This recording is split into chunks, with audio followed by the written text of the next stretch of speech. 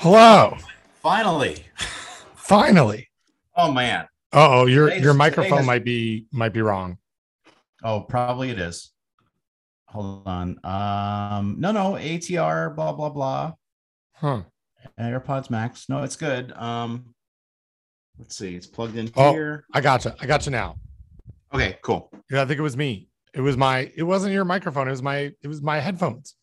My headphones were wrong. Well, Ben, today has been a bit of a journey I love this. to get here today. So you know that thing where you're sitting in your house and you're in a scary movie and the lights suddenly start flickering. Uh-huh. And that thing where all of a sudden your appliances start acting really weird and flickering and stuff. Well, that happened today at my house. But it turned out that the problem was, what's that expression? The call's coming from inside the house. No, PIBAC, right? That's a technical support term. Yes. Technical support term. Do you know what it stands for? No. What is that? Okay, it stands for problem is between keyboard and chair. Yeah. Yes. Okay. Yes. Which is not what the problem was today. The problem today was between the telephone pole and the electric pole and the house. So everything was fine on the electric pole. Everything was fine in the house, but that connection from the electric pole to the house was, let's just say, not consistent. Apparently, one of the phases, Ben, I know you're an electrician. One of the phases was between 0 and 50, and that's not what it's supposed to be. You need it should go to 220, 221, 220, whatever it takes. Whatever it takes. What exactly? So 50 is not what it takes. No, 50. You need more than 50, and you've already turned it up over 11, right? So exactly. It's been, when you're at 50, you're more than 11. More than 11, but not 220, 221, whatever it takes. So let me give you the correct project management term or computer term. It's PBPA. Problem between electrical pole and house. PBPA. Yes, exactly. Yes. We should put that into Urban Dictionary right now. Yeah, well, I've put it into the show notes, and I'm sure that's going to be a show title for us. Yeah. So what the listener doesn't know is that there was an entire update, and I left you alone with this, right? I'm going to read a little bit of our email, which was, hey, the electric is acting up in our house right now. The internet is out. This is at 9:46 a.m. today. I could go to work to record, but I kind of want to be here to talk to the electrician. Not really sure when he's going to get here. So that, and that's where we were at 10. And then I think if you're anything like me, and I think you are a little bit, right? Like you're looking at your calendar. You know what you have on your calendar and what you're what you're kind of responsible for. I may have messed up the audio here, Don. We'll see. So you may have, what you're responsible for. So you're not like you getting a text from me saying, what's the status is not helping the situation. So I left it until sort of the last minute to say, what's the status? And then you said, hey, well, it looks like another half an hour and we're going to be ready. You're on mute, Don. Yeah, no, I know because now you're eating. That's why I was on mute. So, I'm prioritizing, right? Yeah. I'm triaging. Triage. I'm talking to Charlie, the electrician. I'm talking to John and Nick from Freehold Borough. You got them on. I'm talking to an unnamed man who is here to sand the sheetrock. I'm talking to my lovely wife. I'm taking the dog for a walk. You got a lot going on. I got a lot going on. I'm talking to friends of the show. Well, friend of the show, Linda Harris, and manager of a lab with friends of the show, Kathy Glass.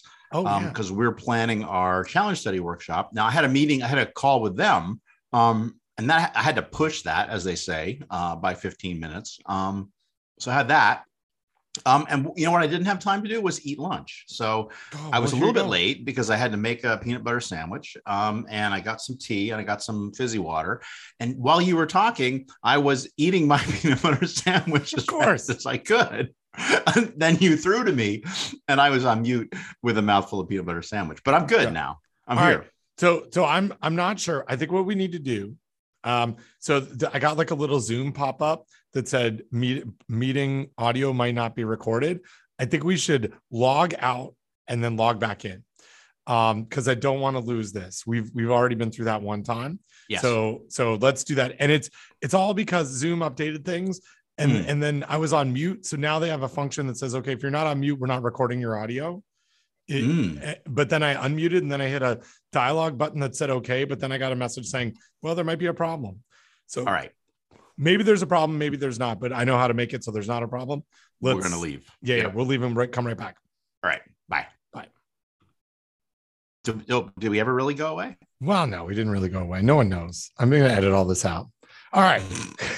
So you're back up and running. The squirrel, in my mind, the squirrel ate through your the line, what I would call growing up a hydro line, but I think here it's called like an electricity line because not all. Yeah, because here's the thing, Ben. Yeah. Hydro, that is a Canadian specific term. It is, which I know from Bare Naked Ladies song. Right. Yeah, and so we do have water here in Milltown, but I'm pretty sure that and it's literally a mill town. But I'm pretty sure that the electricity that comes to my house does not come from a hydro. Well, and we have so much of the hydro in Canada or in Ontario that the electricity providing, I think it's like a crown corporation or agency. It's like someone that the government kind of runs it. It's called Ontario Hydro. So not only it's not called Ontario Energy. It's called Ontario Power Generation, Hydro One now, because everything. It's I'm sure it's like Hydro One Plus. But yeah, there's Ontario Hydro. There you go. There's a Wikipedia entry specifically. Is established in 1906 as the Hydroelectric Power Commission of Ontario, was a publicly owned electricity utility in the province of Ontario. Anyway, a hydro field cuts through my neighborhood. Somehow that always just made me feel good. I can put a spare bulb in my hand and light up my yard. So good. So anyway, you get your hydros all hooked up. So we should say, so we had to stop recording and then start recording again because there might have been problems with the initial recording where I explained all of my electrical problems, and either you have already heard those or you haven't, but I don't think it's worth going through it again, because what if you salvage that recording, right? Exactly. So hydro problem fix. Here we are. And not hydro, it's town of Milltown, borough of Milltown has fixed. But I do want to highlight here that we did establish, because that the problem was PBPA, which is a problem between electrical pole and house. Right. And in my mind, a squirrel ate your electrical pole, the wire, the conduit. I don't know what the right term is, but you drop. Something... I think it's called a drop. That's what the electricians kept talking about, the drop. Yeah, is it? We got a new drop now. New drop. So is I feel you might be for sure you're at 221 now with your phase. You're probably at yes. Yeah, you might be at 226 with the new drop because of the drop. Did you order a lossless drop? So it doesn't. You're not losing any of the end of the power. You take the drop they give you, Ben. You're just happy. So my wonderful electrician said, well, the problem with living in Milltown is that the electricity is provided by Milltown Electric, and they're kind of a small town, and things need to be fixed. But he says the good news is when it needs to be fixed, they come right out. If this was PSE&G, you'd still be waiting. And I'm like, I think you're right, Chuck. And also, I have a great electrician who came out as I described the problem. I started describing the problem. He's like, yeah, I think I can get there today. And then by the time that I finished the conversation with, is like, I'm coming right out. Don't turn anything on. Right. Like when you start, there's a poltergeist in my house. It is flashing all things on and off. I could just imagine what you were going through. Like, there's a beeping and then everything's flickering. And as it's escalating, my voice, when someone says, I think I might be able to get there today, I would say that is not going to work for me. I'm going to need you to come directly now. So Chuck understood. He probably read your voice a little bit. Well, I think I don't think it was, because I was trying very hard to be calm, because I'm not an electrician. I don't know what's what, but it was just what I was describing to him. And the more I could see him getting like more and more concerned, the more I told him all the weird stuff that was happening. So, So anyway, he came out and he's a good electrician, and he wouldn't let us pay him. So I'm going to hire him to put some more lights in my house. Yeah. There you go. Because I needed him anyway. Pay it forward. Hey, as long as you're here, let's talk about these lights so you can come back and install. And exactly. Yeah, right. No, that's good. I like that. Well, I would have been, it surprised me when you said, well, I need a new drop. You didn't use those words because I wouldn't have known what that meant, but you said something along the lines of, and in fact, along the lines, I will read it. Milltown Borough is running a new line to the house. And I thought, in my mind, and maybe this is because of my experience with Ontario Hydro, I thought, they were running it from downtown. Right. Coming in from downtown. Who knows? Might be a month before you get the new line. And then you follow that up with saying, and this is at 11:54. Right. You said it won't be ready by 12 noon, 6 minutes from now, which of course, but it might be ready by 12:30. And in fact, it was ready by 12:30. And here's the thing, when they came out to diagnose the problem, and then they had to go back to the shop and cut some line. Oh my gosh. Yeah. So, but when they were there, they're like, yeah, we'll come back at some point. Your power will be out for about an hour and then you'll be fine. And they were right. I mean, my power was out power essentially was out because I wasn't using anything because everything was flickering. Right. But yeah, they were like about an hour from when they got back with the line, the drop that they'd cut. Back at the shop. That's fantastic. I mean, that's really your best case scenario with the situation that you were facing, right? Best case scenario is no power flickering. Best case scenario is power flickering, problem diagnosed and fixed within 4 hours? Oh yeah. And here's the thing, because my electrician is from Milltown and he knows these guys, first of all, he double checked everything it's so fun to watch electricians work, especially Chuck, because he's willing to sit there and explain to me what he's doing.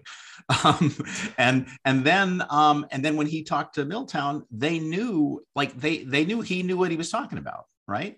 And and he's like, here's what I did, and here's what this was. And they're like, okay, well, that doesn't seem right. And okay. And then they're like, you know what? I think you're right, Chuck. The problem is between the pole and the house. And boom, there we go.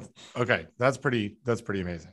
Yeah, it's been an interesting day. So anyway, we're starting late. You have a hard out, and now we've consumed almost half an hour talking about non-food safety related things, but whatever. That's okay. Hey, this is our show. What's in the show? It's in the show. It's in the show. Don, I come here to talk to you.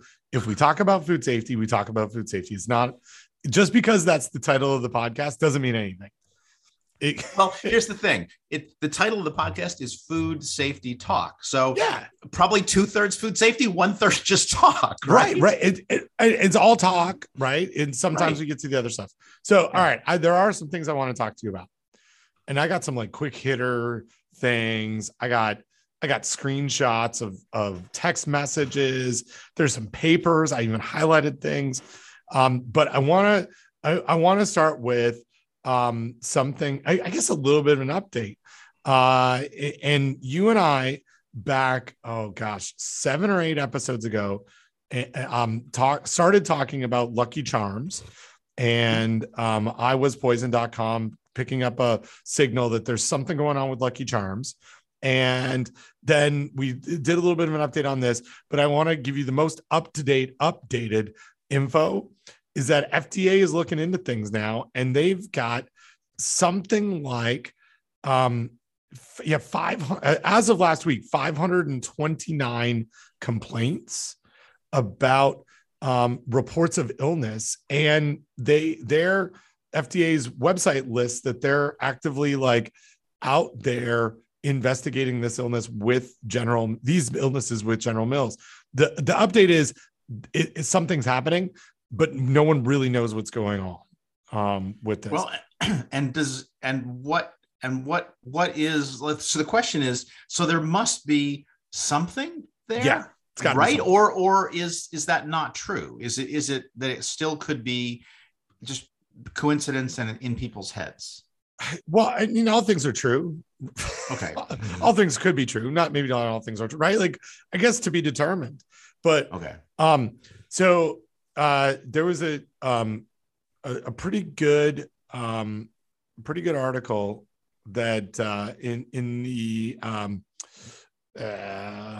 New York Post. No. Yeah, okay. I think it's New York Post.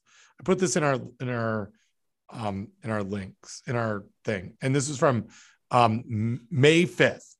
So our friend, your friend, my friend, Leanne Jacobs was interviewed about this. Oh wow. Yeah, so I'll read from the New York Post article. Leanne Jacobs, professor of food bioprocessing and nutrition sciences at North Carolina State University, who has been studying the case, believes the outbreak may be linked to pandemic-related supply chain issues. One possible culprit, according to Jacobs, an alternative additive, such as the food dye used to make the colorful, charm-shaped marshmallows in the cereal, which might help explain why some people have reported having green-colored poop, she said. Green-colored poop's not something that you would expect or want, you eating Lucky Charms or not. But she says, my first guess is an ingredient change because many food companies experience not being able to get an ingredient and having to source it from a new provider over the past couple of years. Jacobs believes the chemical ingredient in the cereal, it is the chemical ingredient in the cereal, in part because so many people have reported becoming ill very quickly, a couple of hours in some cases. And and I think that's what we had sort of talked about here. I think there's the thing that I still I'm not sure we're all in step with what our friends in the world of public health and epidemiology are thinking on this. Just not outing anybody or naming anyone, but I think that there is still some skepticism that there is something happening. But I feel that the I was poison signal, plus the fact that there are many people are reporting illnesses to FDA and FDA is following up on those. There's something here. I'm still in my heart of hearts, as they say. I don't even know what that term means, but in my I might be using that incorrectly, but I think there's something. I think there's something here. I think there's some absolutely some illnesses happening here. Well, and it's going to be, well, it's going to be sort of complicated to troubleshoot, but it might even be a thing where like General Mills didn't even know that an ingredient supplier made a substitution. And maybe the ingredient supplier didn't even know that one of their suppliers made a substitution, right? Because everybody is sort of scrambling. I mean, I think it doesn't sound like Leanne has any inside information, right? But certainly her speculation, I think, is on target. Yeah. Right. Yeah. And maybe it's not. I'm not sure. I mean, I think that food dyes do pass through to poop, right? So I'm not sure that the green colored poop has anything to do with it, but I mean, it could be something, could be even like a change to the packaging material. Something is migrating from the packaging material. It could be a release agent. I don't know if they use release agents in any of this, but a release agent is something that you use to help something release from a mold, so if you're if you got bread in a pan, you bake it, you put a release agent there, and even the labeling requirements for release agents is different because it's an indirect food additive, right? Not a direct food additive. And so again, foods are complicated. Lucky Charms are especially complicated, maybe because they've got a bunch of different potential colors for all of those Lucky Charms, right? Right. I don't know. I think we'll hopefully figure something out. Right. You know? Well, and so I can report with my investigation into this. With my insider. I'm imagining you in a supermarket with a comically oversized magnifying glass and a Sherlock Holmes hat. It is true, and I'll tell you, it's extremely personal. I didn't even have to go to any sort of supermarket. I have children that enjoy Lucky Charms. I can, and again, correlation's not causation, right? Let's state that here. My children have not experienced any illnesses from this. Also, they have eaten Lucky Charms multiple days in the past, let's say 8 months, a year, and realistically, and please no judgment on my parenting, probably for their entire lives. It is not a cereal that I personally enjoy, but my kids really like it. Never once have they reported to me that their poop was green. Right. And I will tell you, Don, that based on many of the conversations in my home with my two male children who are 11 and 13, poop, consistency of poop, color of poop, location of poop are all very common topics. So I feel like that it had color. Yes, color would have come up. Would have come up in our home-based experiment here. Yeah. Like I feel like and all jokes aside, my kids like this. They do eat the Lucky Charms, like marshmallow containing bars, the cereal. And I think they would have mentioned that, like we would have heard, oh my gosh, if I eat a lot of Lucky Charms, it gives me green poop. And then they would have gone immediately to eat more of it. So that there seems like there might be something there. But again, that's just my home-based investigation into this. So interestingly, I wanted to highlight this to you. Both. So our friend Bill Marler, who we had on a couple episodes, is also interviewed for this. Leanne and Bill both say that they think that General Mills should recall the product. So Marler says, my advice to General Mills is to recall the product and reset its trust with the consuming public until more is known. Leanne's quote is, from a public health perspective, the prudent thing to do would be to pull the product off the market. Interesting, right? Like, so,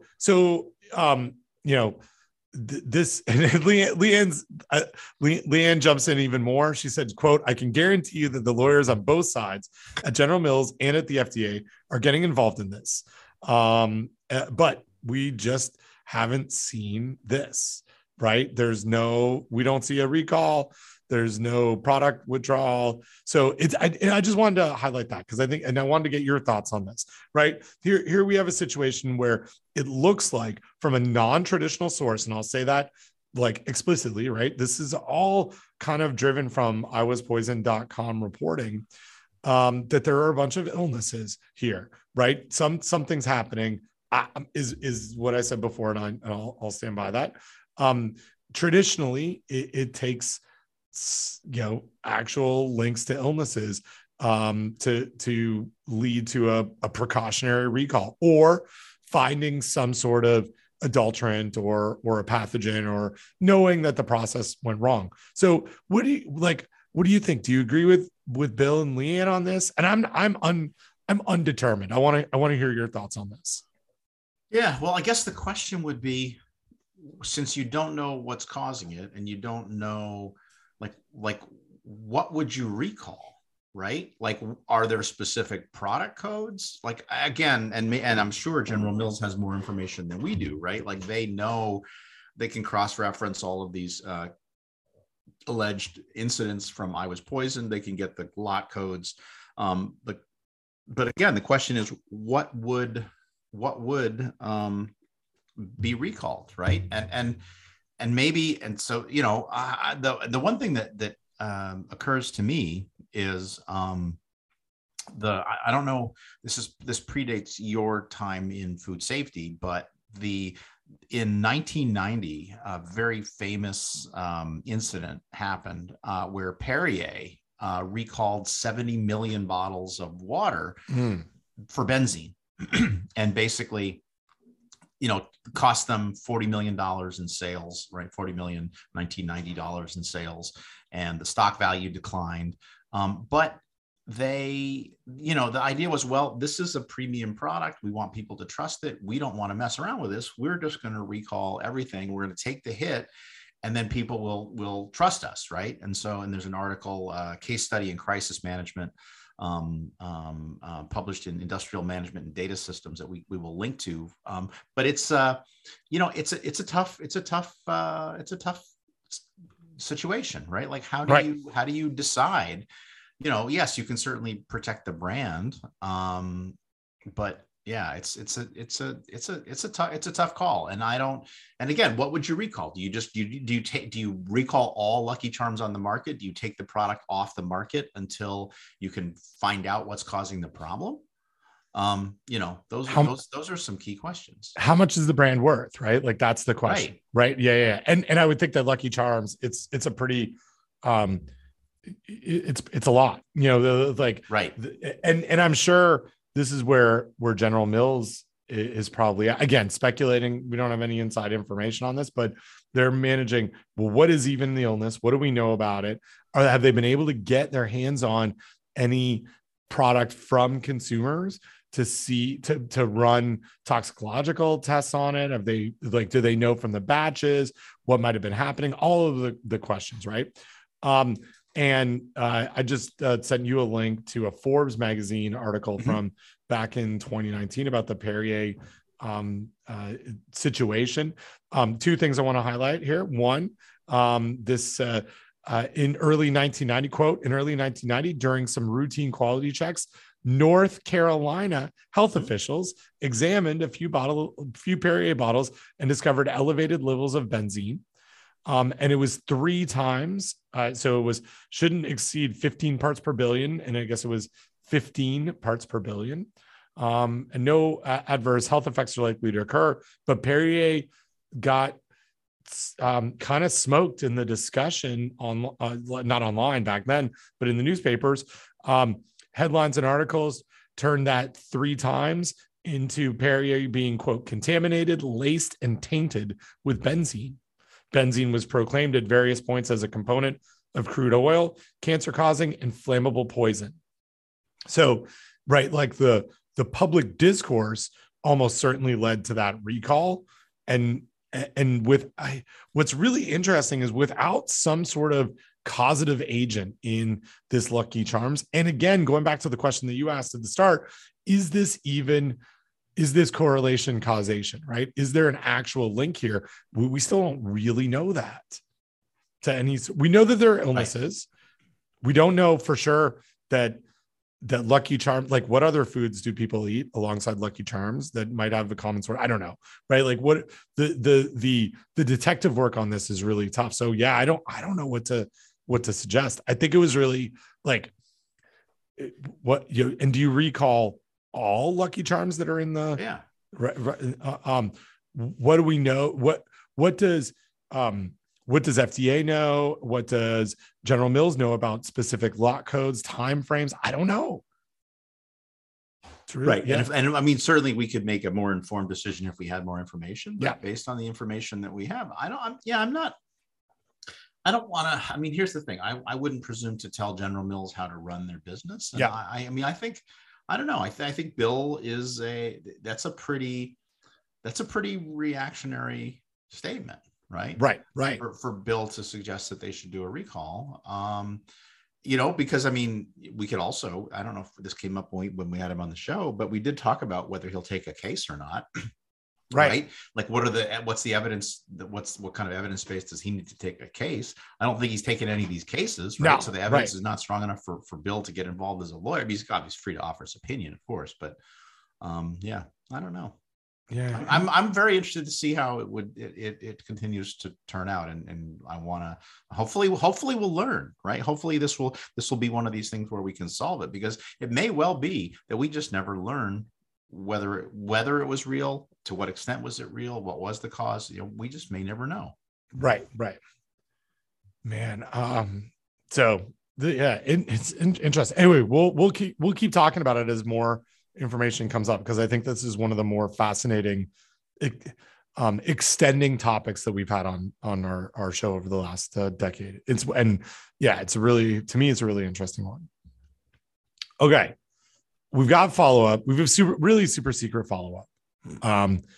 And I think that this, we're going to protect the innocent on this, Don. Mm-hmm. We got a message. I'm not even going to say how we got this message, but a message made it to us that allowed us. Could have been carrier pigeon. Could have been smoke signals. Yep. We don't know. Yeah, it could have been. When your hydro went down earlier, Don, did your Morse code go down? Morse code, right? Exactly. Could be semaphore. Could have been semaphore. Yeah. So we'll translate this into actual text. But we got some follow up from a Risky or Not episode that we did, episode 230, which was a fun one, 30-year-old baseball card chewing gum. And so we were both not risky on this, and to go back to that episode, one thing that the person who asked us the question asked us was, is the white powder on the chewing gum in any a new or an old pack of baseball cards or trading cards, is that an indication of anything wrong from a safety aspect? So that's the foundational part of this. What we got from, let's just call this individual deep chewing gum. So deep chewing gum says, apologies, I'm a little late on this one. Talcum powder is commonly used in the manufacturing of chewing gum.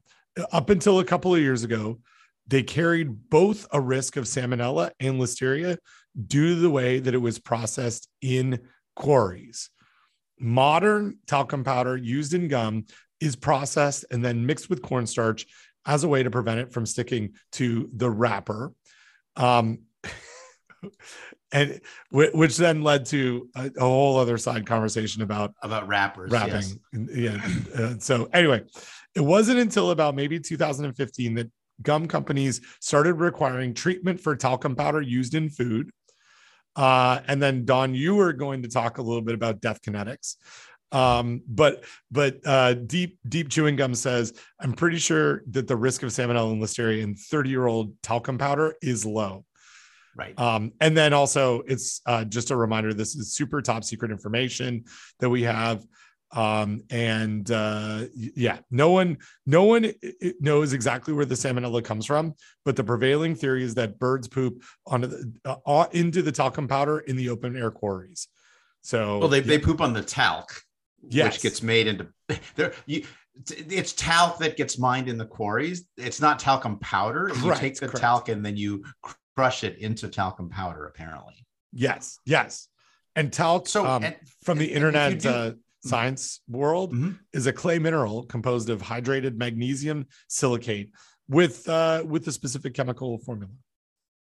And if you do a Google scholar search on talc and salmonella, what you find is that a lot of people are not looking in talc for salmonella, but they are putting salmonella into talc as a dry inoculum. So a lot of research on talc and salmonella, but not any prevalence studies to look for it.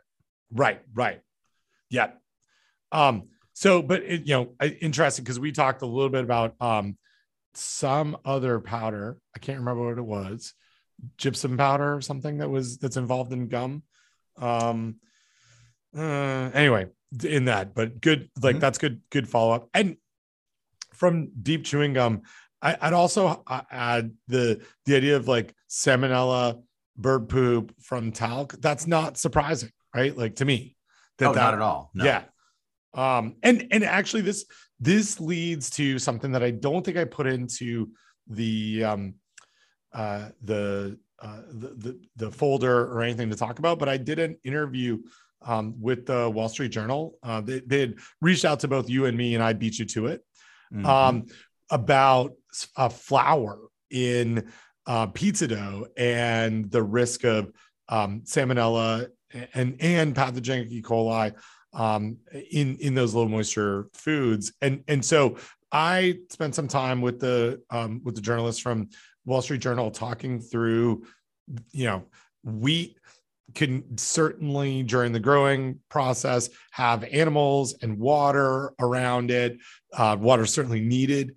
And though both animals and water could lead to contamination of wheat, which is then dried and then milled and then added into dough, or used as a main ingredient of dough, where you could certainly get pathogens all the way through to pizza dough, because this is related to a large outbreak of non-0157 Chicken producing E. coli in France that's led to 2 deaths over the last 3 or 4 months. But to me, it's not like, as I talked with this journalist and sort of explained that situation, it's not surprising that we have pathogens in dried flour. The same reason why it's not surprising to me that we could find salmonella in talcum powder if we looked. Well, I want to come back to this French outbreak in just a minute, but yeah. And so and as we mentioned in that Risky or Not podcast 280, gum manufacture is incredibly proprietary. And we talked about all of the different things that are in gum base. And the only thing that I will add is I recently did a sensory panel. And as part of the sensory panel, they needed a saliva sample. And one of the things that when you're giving us for DNA purposes, and one of the things that and also for a COVID test, but one of the things that you can't do when you want to get a saliva sample is you can't chew gum, right? Mm-hmm. You can't suck on a lemon. You can think about sucking on a lemon, right? But what they gave me, right, was parafilm, because apparently you can chew on parafilm, which is a thing that people who work in science labs know, right? And because it's not going to affect the saliva generation. So it was really easy to generate the saliva that they needed, unlike when I first did a COVID test and I had to spit into a tube in front of a lady on Zoom, which is a very specific kink, and it was really hard to do. So, but let's come back to this French outbreak, right? Or let's segue to this French outbreak, because if somebody had said to you, "Hey, there's an outbreak of E. coli in pizza," I would be, yeah, of course there is. We've had outbreaks linked to pizza before. How did the pepperoni get contaminated? Right? Right? Because pepperoni is made by, fermenting meat. And if you don't have the fermentation right and the meat is contaminated with E. coli, you can get E. coli survival in the pepperoni. What really puzzles me is, okay, I agree that it would be possible for you to have E. coli in dough, or in flour, which would be in the raw dough. But the question is, how the heck did this get onto pizza, which I'm assuming is, so it's frozen pizza. It's sold by Nestle's, which is a big food company that should know better. Right? How the heck? And I know you're madly messaging me a bunch of links, which are hopefully going to explain this. But this is really a head scratcher, right? Because people are going to heat these pizzas up. The dough is baked and then put in. So maybe it's a post-process recontamination, but still, no, who's eating frozen pizza without reheating it, right? So anyway, you're gonna explain all this. You're gonna answer all my questions now. I know. I think so. So the first one or the second link that I just sent you reports on a 2016 E. coli outbreak Is this one was 015787 linked to a dough mix, and the dough mix was pizza dough. It was a dessert. So I'll read from again MMWR and Don. I'm going to get a little sidetracked here because I'm drinking yet again out of my favorite mug. You're drinking, Ben. It's a little early. Little early drink, but this popped up in my in my memories on my phone. But 8 years ago this week, I received a mug and a very nice letter from the folks at CDC at MMWR. Because I had said somewhere how much I enjoy reading MMWR. It's my favorite Thursday read. Continues to be to this day. So anyway, kudos again to MMWR for so many reasons. Morbidity and mortality weekly report from the CDC. Anyway, an article from 2017, and I'm going to read directly from this MMWR report. This outbreak was associated cases were identified in 9 states, and I won't read them all to you.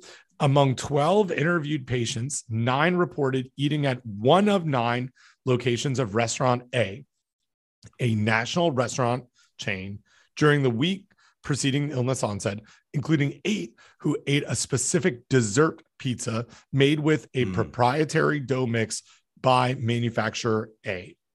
So a couple of things potentially were happening in this outbreak. One was certainly it could be undercooking of that dough.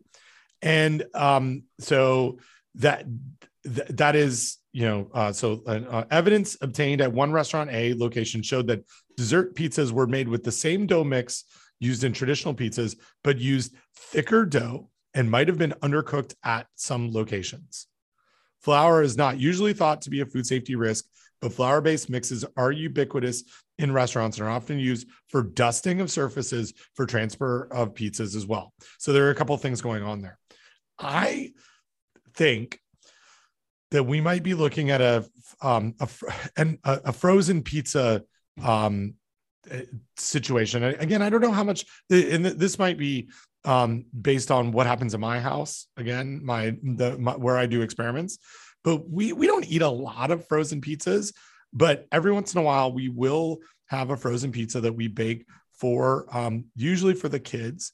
And I take a lot of care in following the manufacturer's cooking instructions. And I take a lot of care in also measuring the temperature of a frozen pizza. I think that I am unique. I don't think that, and especially based on much of the research that we've done with consumers and preparing foods, and I'll link to, although it wasn't frozen pizza, we did some work with frozen corn.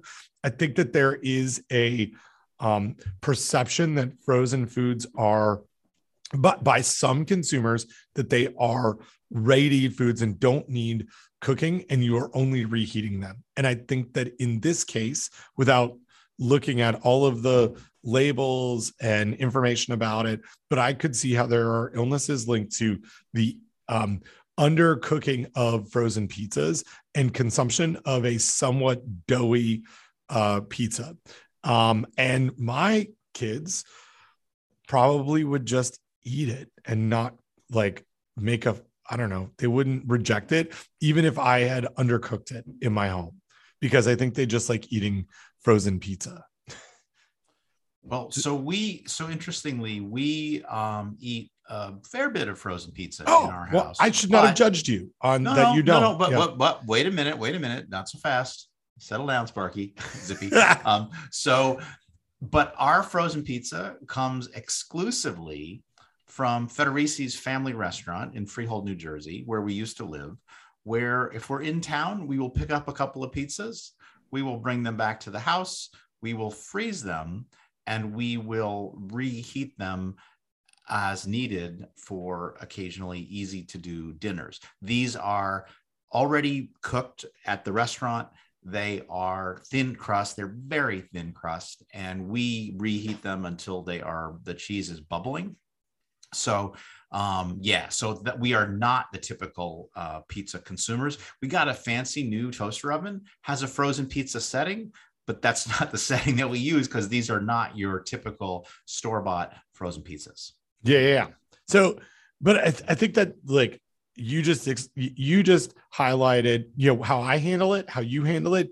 Think about thousands and thousands of customers all across France, handling frozen pizzas all differently, right? Like there's not one way to cook this. Maybe I'm using an air fryer. Maybe I'm using a toaster oven.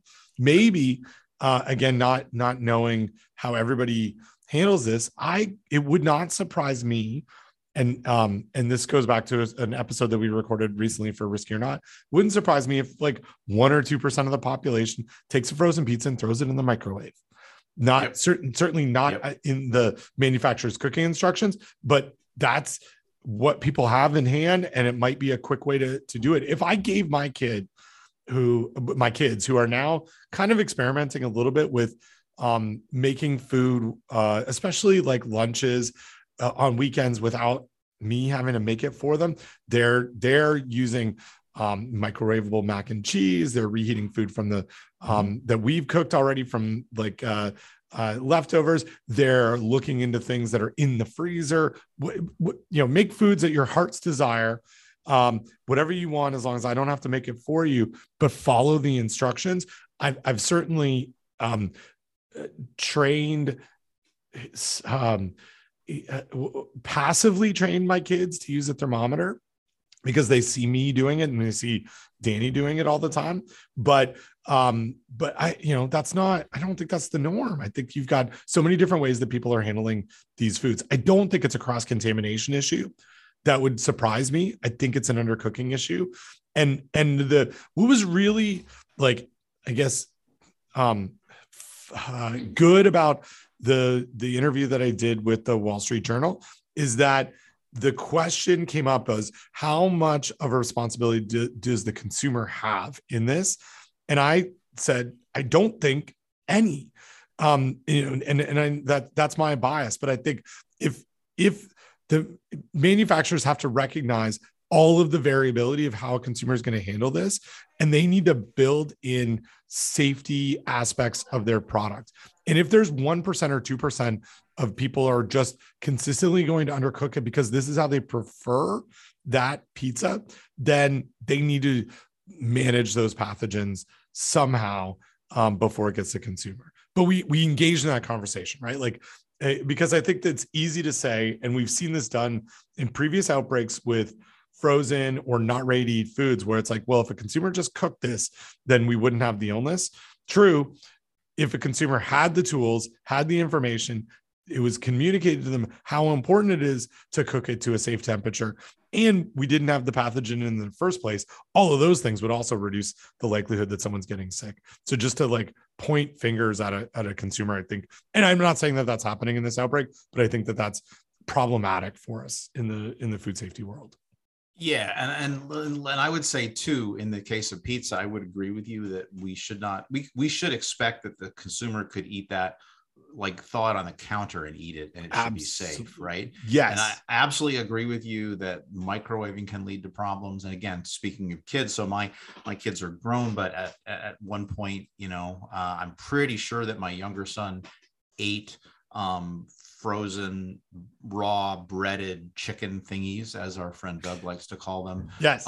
Reheating it in the microwave and gave himself food poisoning, right? Yep. From that. And so pizza, no expectation, raw, breaded chicken. Now we're in a little bit of a gray zone because the package technically says raw, but they look cooked, right? And yep. Certainly you should never, absolutely would not recommend microwaving that versus now a raw hamburger patty or a raw chicken breast. Well, now I think, there's an expectation that the consumer is going to cook that, right? And there's safe handling directions on there. And again, this gets into, the sort of the history of the meat industry and food safety, and people just need to cook the food, and we're not under any obligation to make sure that it's pathogen free or there's low levels of pathogens. I think that the industry has kind of come around on that. But before we leave this, French pizza thing, right? So that pizza is cooked in the factory, right? Right. I would think so. So that's my comment about post-process recontamination. That pizza, when it's cooked in the factory, should be E. coli free. But now the first link that you sent to me, which we haven't talked about yet, is that basically the factory, the Nestle factory headquarters outside Paris were raided. The authorities ordered a halt to their production at the Caudry factory operated by Buottini, which is owned by the Swiss food conglomerate Nestle. So basically, there was a police raid at this factory and they shut it down, right? Inspections revealed deterioration of food hygiene controls, rodents, insufficient measures to prevent pests from contaminating a food production site, right? And so, so the E. coli was in the dough, but maybe it was rodents instead, right? I mean, right, yeah. I don't know. What are your thoughts on this first post article? Is it just sort of like slipshod journalism? I mean, yeah. So I think that maybe it's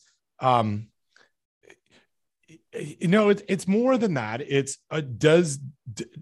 are we managing food safety risks in this specific plant correctly? Is it a problem with the product and process, or is it a problem in the plant, or is it both? Right? Like how confident are we that everything is going right? Well, certainly there seems to be some problems on hygiene controls. There could be cross-contamination, right. All of it. It could, the way that I described this, and actually the journalist asked me a similar question. I said, well,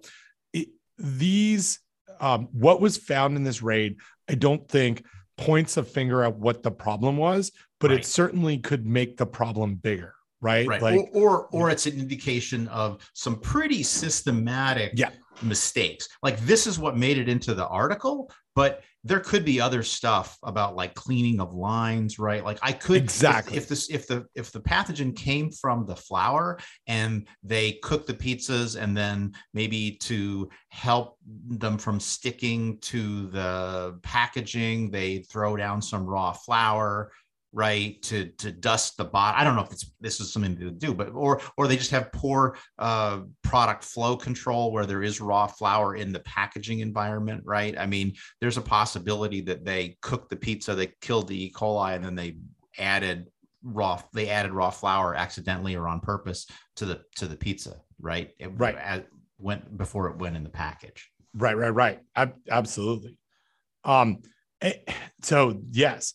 And it even goes back to what I talked about before. It could be that there is raw flour that still exists on the base of the pizza dough itself, like the baked frozen pizza that is used to remove, so it doesn't stick, right? So the dough doesn't stick during the baking process. Yep. I've certainly seen that in some of the frozen pizzas that I've eaten. And so you've detected raw flour on the frozen pizzas. Okay. Yeah. Like, right. I mean, on the underside, like how you would see in a bakery or in a pizza restaurant where raw flour is used on those sticky surfaces as a way to move those pizzas around. So I don't know, but I mean, that wouldn't surprise me. I've seen cornmeal in the same way on in other types of foods. So, who knows?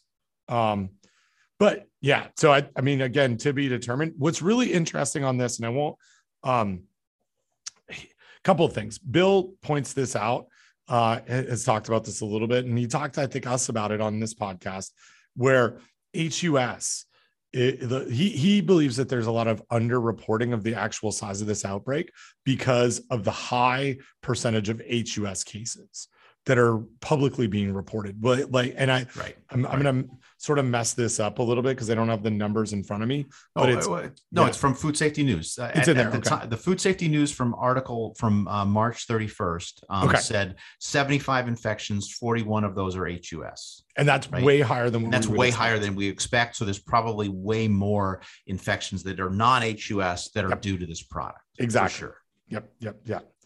So yeah, to be determined. I don't know, and I haven't been able to get my hands-on, like an actual pictures of an actual Buitini package to look at the cooking instructions, right? Like I know what would be required here for these products if there were meat containing pizzas, but I think it pretty much, if someone's making meat containing pizzas, that includes raw meat, right? Like they would have manufactured cooking instructions or safe handling instructions about the cooking of the product, that would make it, say take a temperature. But I wonder if that's still the same thing in France, or if Nestle's Buitini do that, right? Like, because we've certainly heard anecdotally from folks here in the US, less so, but I would say outside of the US, in the UK, in Australia and New Zealand, about the recommendations that we have about use a thermometer and cook this food to 71 Celsius or 165 Fahrenheit or whatever it is, that, oh well, people don't have it, so that's why we say piping hot. I would be interested to see if manufacturers' cooking instructions and the lack of safety information there, or the lack of a specific temperature, are a factor here. If you build it, we will come. If you don't tell people that there's a temperature that they need to get to, then why would they ever use a thermometer on it? Right. Right. Yeah. So, and on the food safety news article, it says it's the Buitini brand Fresh Up Pizza. And the picture is of 4 fromage, right? So 4 cheese pizza. And then in the caption, it says one of the recalled pizzas, right? And so it's more, there's several different types apparently, but the pack, it does have a picture of the package. Yeah. But it doesn't have any cooking directions. Right. Yep. And that's the piece that I keep, looking for here. I'm sure it exists. Yeah. So, okay, cool. One other thing that I wanted to highlight for us before we left this conversation of like low moisture foods and pathogens is that I would like to, I read something this morning about this. So let me drop you a link here for show notes, but there was an announcement that I saw in Food Safety News that our friend Jennifer Acuff from the University of Arkansas just got a $200,000 grant to learn about how much moisture is required to allow bacterial survival in low moisture foods. So she's looking at, many low moisture foods are considered to be ready to eat. So this puts consumers at a particular risk. So her research is designed to gather data that will allow collaborative research in the future of cleaning, sanitizing, and processing in the low moisture food environment, and about cross contamination. So, So anyway, just congrats to Dr. Jennifer Acuff, who we like a lot, and I've spent lots of time with her at IAFP, and I saw this and I just wanted to say hi, and this is cool. Cool. So we got that. Something else I wanted to talk to you about was how much have we talked about Kinder eggs? Should we talk about Kinder eggs? Yeah, let's talk about Kinder eggs. Let's talk about Kinder eggs. We've talked about smuggling them across the border, I think, haven't we? We have, but that was before this latest outbreak. And again, it's another big European outbreak. Yeah. So let's find a link on this. So there's a whole bunch of salmonella in Kinder eggs. There's been illnesses in the US too on this from the same Kinder eggs. Yeah. Yep. So there's an article from United Nations News, which I will read from. It's dated 27 April. So I'll read from this while you look for more. So the World Health Organization said Wednesday there have been more than 150 suspected cases of salmonellosis from Belgium to the U.S. after United Kingdom regulators flagged a cluster of Salmonella typhimurium cases a month ago. Children under 10 have been most affected. 89% of cases are children under 10. 9 patients hospitalized, no fatalities as of the publication of that article. Again, we've got 1 to 2 cases in the US and then a bunch of cases throughout Europe, most of the cases in the UK right now. Yep. And these are for not just Kinder eggs, but lots of different Kinder things. Right. So there's we'll link to this FDA announcement.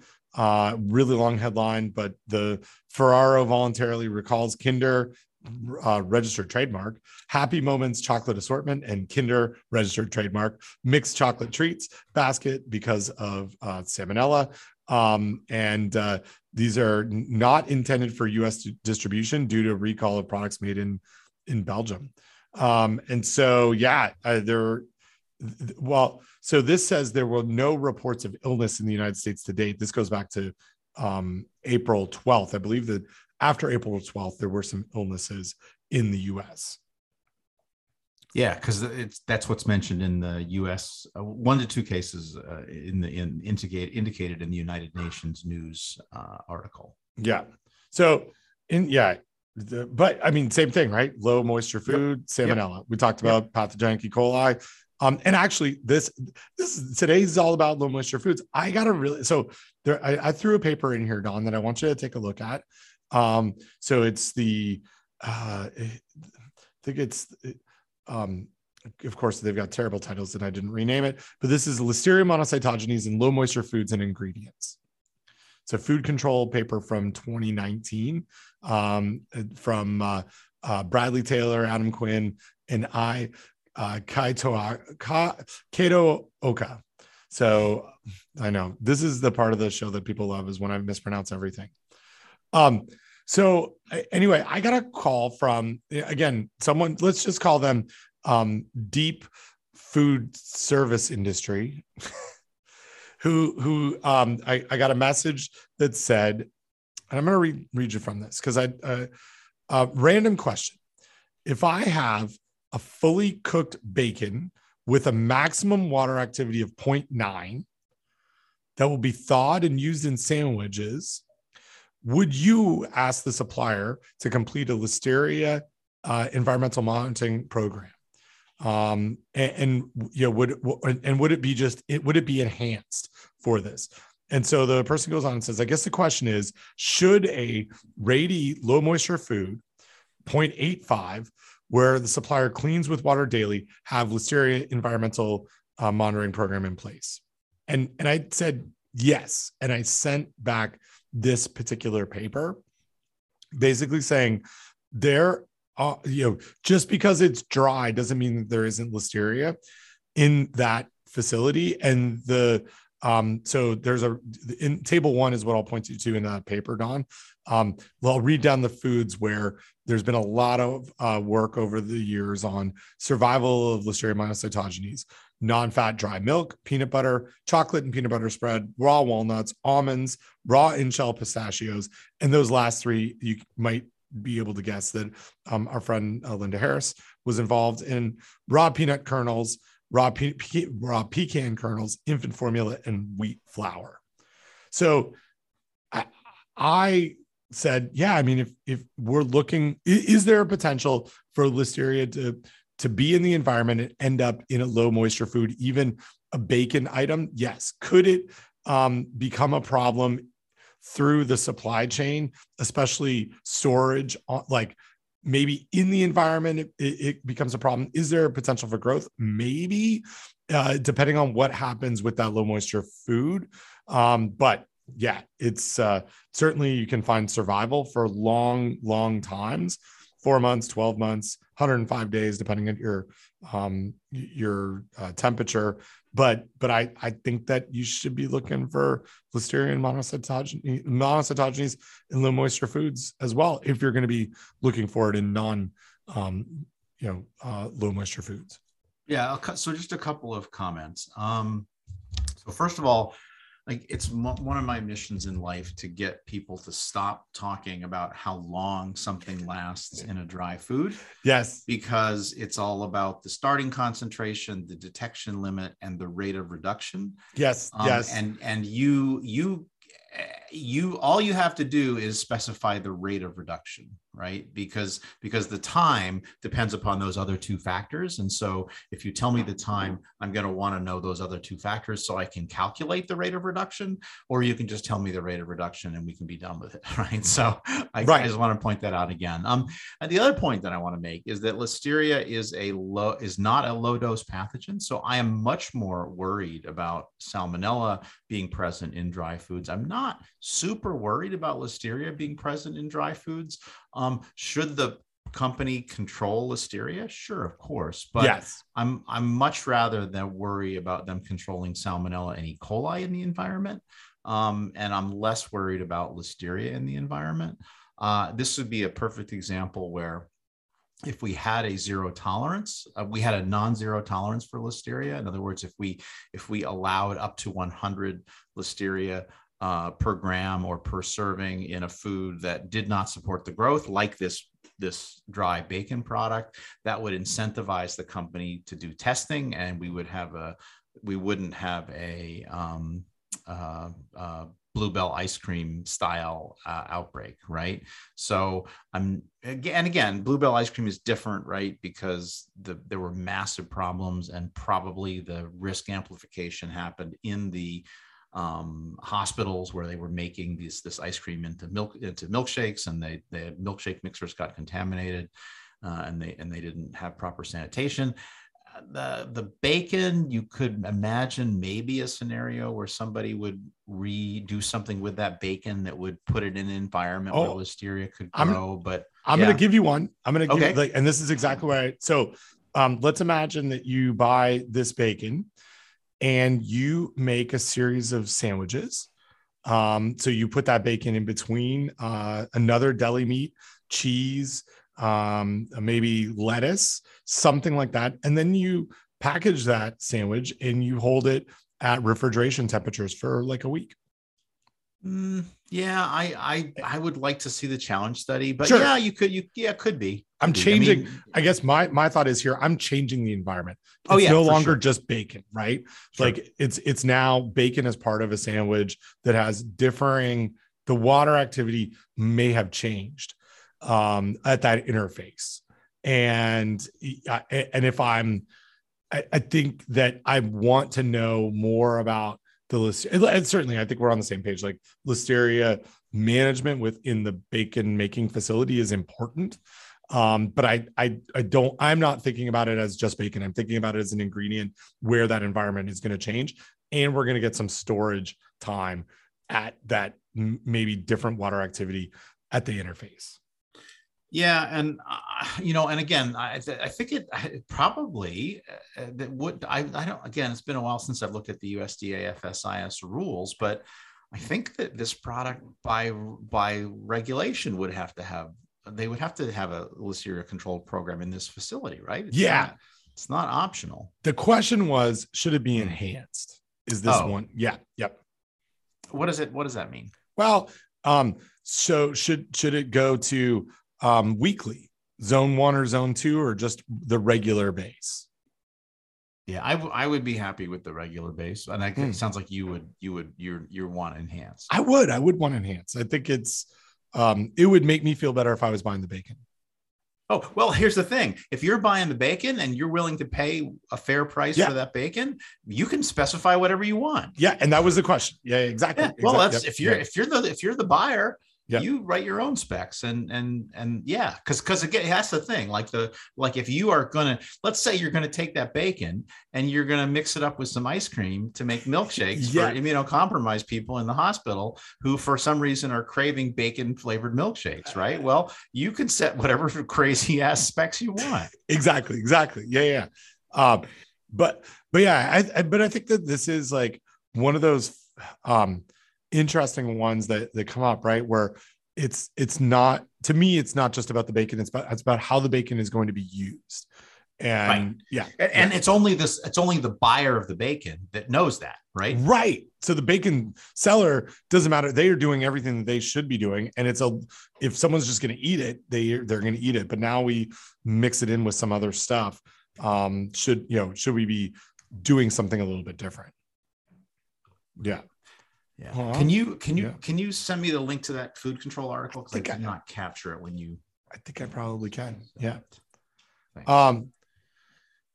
So the other, and I'll send you a link to this one too, but there was the other thing I wanted to ask you, or maybe just share, was that there was a very cool article about Chicken Splash that came out right around the exact same time that the article that I talked about in the last episode about washing chicken was published in Journal of Food Protection. And this was in a journal that I'm not familiar with called Physics of Fluids. And the article title is Chicken Splash, Exploring the Health Concerns of Washing Raw Chicken. And this is, I don't know if Dawn, have you seen this in our thing yet? Because I want you to look at, there's some really cool pictures. And this is the kind of work that I really love. I'll send you a link to this as well, because it really highlights two different approaches to the same question, right? We asked a question. We carried out some research that USDA asked a question about what are the risks associated with washing chicken if we watch consumers, right? Like we answered the question by observing what people do. This group, Caitlin Carmody, Rebecca Mueller, and Benjamin Michael Grodner, and it says et al. So maybe there's some other, Andre Chlumsky, James Wilking, and Scott McCullough. These are folks from the Center for Biofilm Engineering at Montana State University. They looked at this in a different way by basically measuring droplets after it hits chicken. And there are some really cool pictures. Basically, they found that the height, the space between faucet and the chicken was a factor on how far droplets are going to splash. But ultimately, and I'll read from the abstract here, we conclude that washing chicken does risk pathogen transfer and cross-contamination through droplet ejection, and that changing washing conditions can increase or decrease the risk of splashing. But it really adds to the literature in a way that we didn't in ours. And I thought this is a really great paper. Yeah, and those folks from the Biofilm Institute there in Montana, they've been around for a long time, and they do very good work. And I did want to point out that Chicken Splash is not the same thing as Splash Chickens. Splash Chickens is apparently a coloration pattern. You'd know this from your front yard chickens, that it's a coloration pattern that sometimes you can get in chickens. So Chicken Splash, not the same thing as Splash Chickens. Correct. And also not the same thing as Turkey Splash, which from CWKRP Thanksgiving episode. But anyway, like this, I don't know, this paper to me is like the kind of like research. This is why we need multiple papers to answer the same question, right? Like this is it's so interesting to me sometimes when people outside academia or even new to the field researchers are like, oh, I got scooped, right? Someone did the exact same thing as me and they've already published it, and now all of my work is fraught with problems, right? Like we weren't the first to do it. And almost never do you have exactly the same papers that are published, right? Like there's always some nuance, some change, and putting these two papers together answers the question in a more complete way than one does on its own. And I'd love this. Like it's very cool to me. So yeah, and I again, this idea of getting people who understand the physics of fluids, right, to weigh in on this is incredibly helpful. So which is not what our study was designed to do, and you can't put everything into one study, and it's great and it's okay, right? Like cool. Okay, so what else? There was one. Did you know a bunch of bus drivers got sick from foodborne illness that is undetermined, but they were all driving people to Coachella. I did not hear this. Tell me more. Well, I think that's pretty much the story. Little information. I will send you the link to this, but little information is known. 100 bus drivers said they became ill. More than 40 people were taken to 3 hospitals, complained of various symptoms, including stomach cramps, dizziness, nausea, and diarrhea after eating dinner that was catered for employees of the transportation company that provided the shuttle services. Yeah. Okay. So not great. So, I mean, do a little armchair epidemiology, Don. I'm guessing it was the dinner that they had catered. Yeah, Dave, well done. I'm guessing that it was Staph aureus or Clostridium perfringens intoxication. Yep, I think you're probably right. And just, I mean, with the crazy high attack rate, and yeah, so that happened. But also Coachella, right? Like if something's going to happen at Coachella that's related to foodborne illness, we're going to talk about it. What happens at Coachella stays at Coachella unless it's a foodborne disease outbreak, in which case it's getting covered here. Right. Or never happened at Coachella. But on the way to Coachella.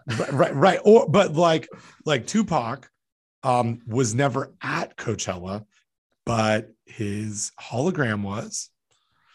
Are you okay? Are you familiar with this? I know who Tupac is or was. Okay. I think he might be dead, right? I don't know. And I know what a hologram is. Is Biggie Smalls involved in this, or am I conflating? Oh my gosh. Hopefully not, but there is a lot East Coast, West Coast. Exactly. I mean, okay. There's a lot of conspiracy about, or maybe not conspiracy, but a lot of thoughts about the deaths of those two hip hop, legendary, influential hip hop artists, that they were linked to each other. That there might have been retribution. Anyway, there's a lot. Anyway, the strain. I will read, or I will link to something. And it's funny. This article, I read it recently, like within the last 6 months. The strange legacy of Tupac's hologram lives on 5 years after its historic Coachella debut. So, unlike foodborne illness, Tupac was never actually at Coachella, but his hologram was. Hey, you got a heart out. I got a heart out. I think we need to call it a show. It was a quick one, but I think we hit on most of the stuff. Teaser for next time. We're going to talk about a LinkedIn battle about an IAFP award, because we need to get to. Oh yeah, we need to get to the bottom of this. I don't know what's happening. Yeah. Wow. Okay. Yep. That sounds very oof. Tune in. Very, very gossipy. Yeah. Oh yeah. Very gossipy. Tune in next time for that. All right, Don. Well, I'll talk to you later. Bye. Bye.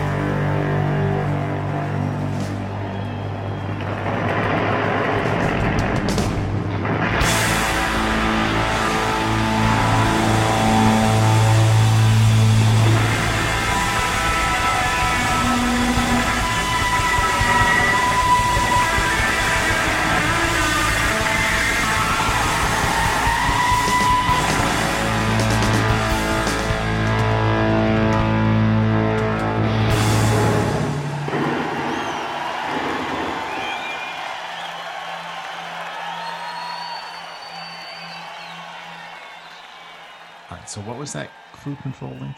Yeah, sorry, I didn't get that to you. It's okay. Food control. That was the Listeria one, right? Yes.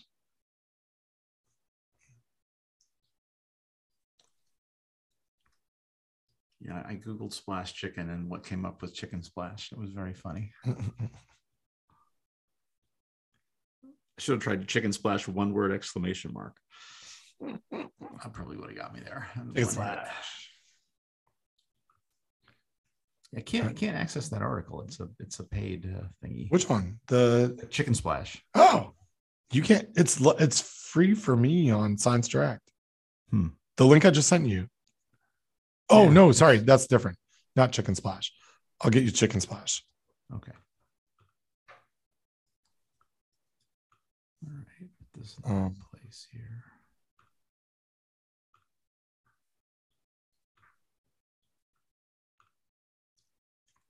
Interesting. I have the actual. I put the actual article in our. Oh, I'll look. I'll find it there. It's fine. I want to read it. I want to look at the figure. Yeah, it's in our It's in our folder. Dropbox. Yeah. Here's the link to Chicken Splash in case you need that. I may have already sent you that. No, I didn't. Send me a different link. Of course. Wait, this is from 1994. It's not. It says that. That's when, like, stupid, right? Yes.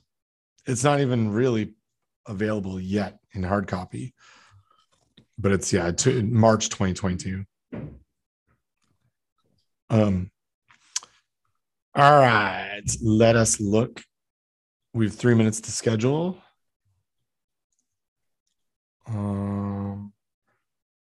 How is I will give you 2 dates that are quite good. We could go before Food Covey Net, which I know is early, on the 23rd, or, which this might be more preferable, anytime before 3 p.m. on Tuesday the 24th. Let's do that one. Yep. So let's do 1 p.m. Perfect.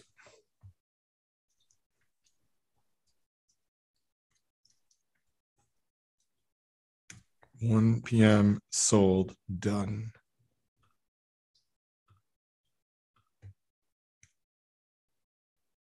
Are you going? Is it this week that you've got your challenge study?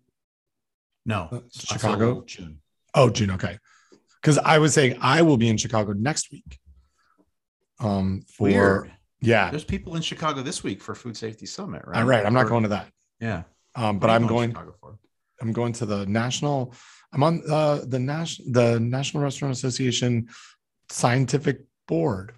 Cool. Yeah, it's cool. It's Patrick Guzzle. I like that guy. Oh yeah, I like Patrick and Larry. It's our people. Oh yeah. So yeah, it's good. And actually, there's something I was gonna talk to you about today, but I will send you an email about it. Okay. The safety of cooking with cedar planks. There's like yes, there was a CFP issue about right? And there's like a problem. Basically, FDA. Oh yeah. They talked about this at the board meeting. Yeah, there's no incentive for the industry to submit it as right. Yes, it's fat, and it's only a regulator problem, but FDA won't do it unless the industry submits it. So so the restaurant association industry doesn't want to be bothered with it because it's prohibited, but everybody does it, and so why should we spend money? Yeah. Exactly. Right. Yep. It's phenomenal. Yeah. So I would love to talk about that. Okay. Cool. All right, I'm gonna go. Okay, show notes are in the Dropbox. Perfect. And I still owe posting the last one. I'm a little behind. I'm sorry. No, it's okay. All right, cool. Busy. I'll talk to you later. Bye. Bye.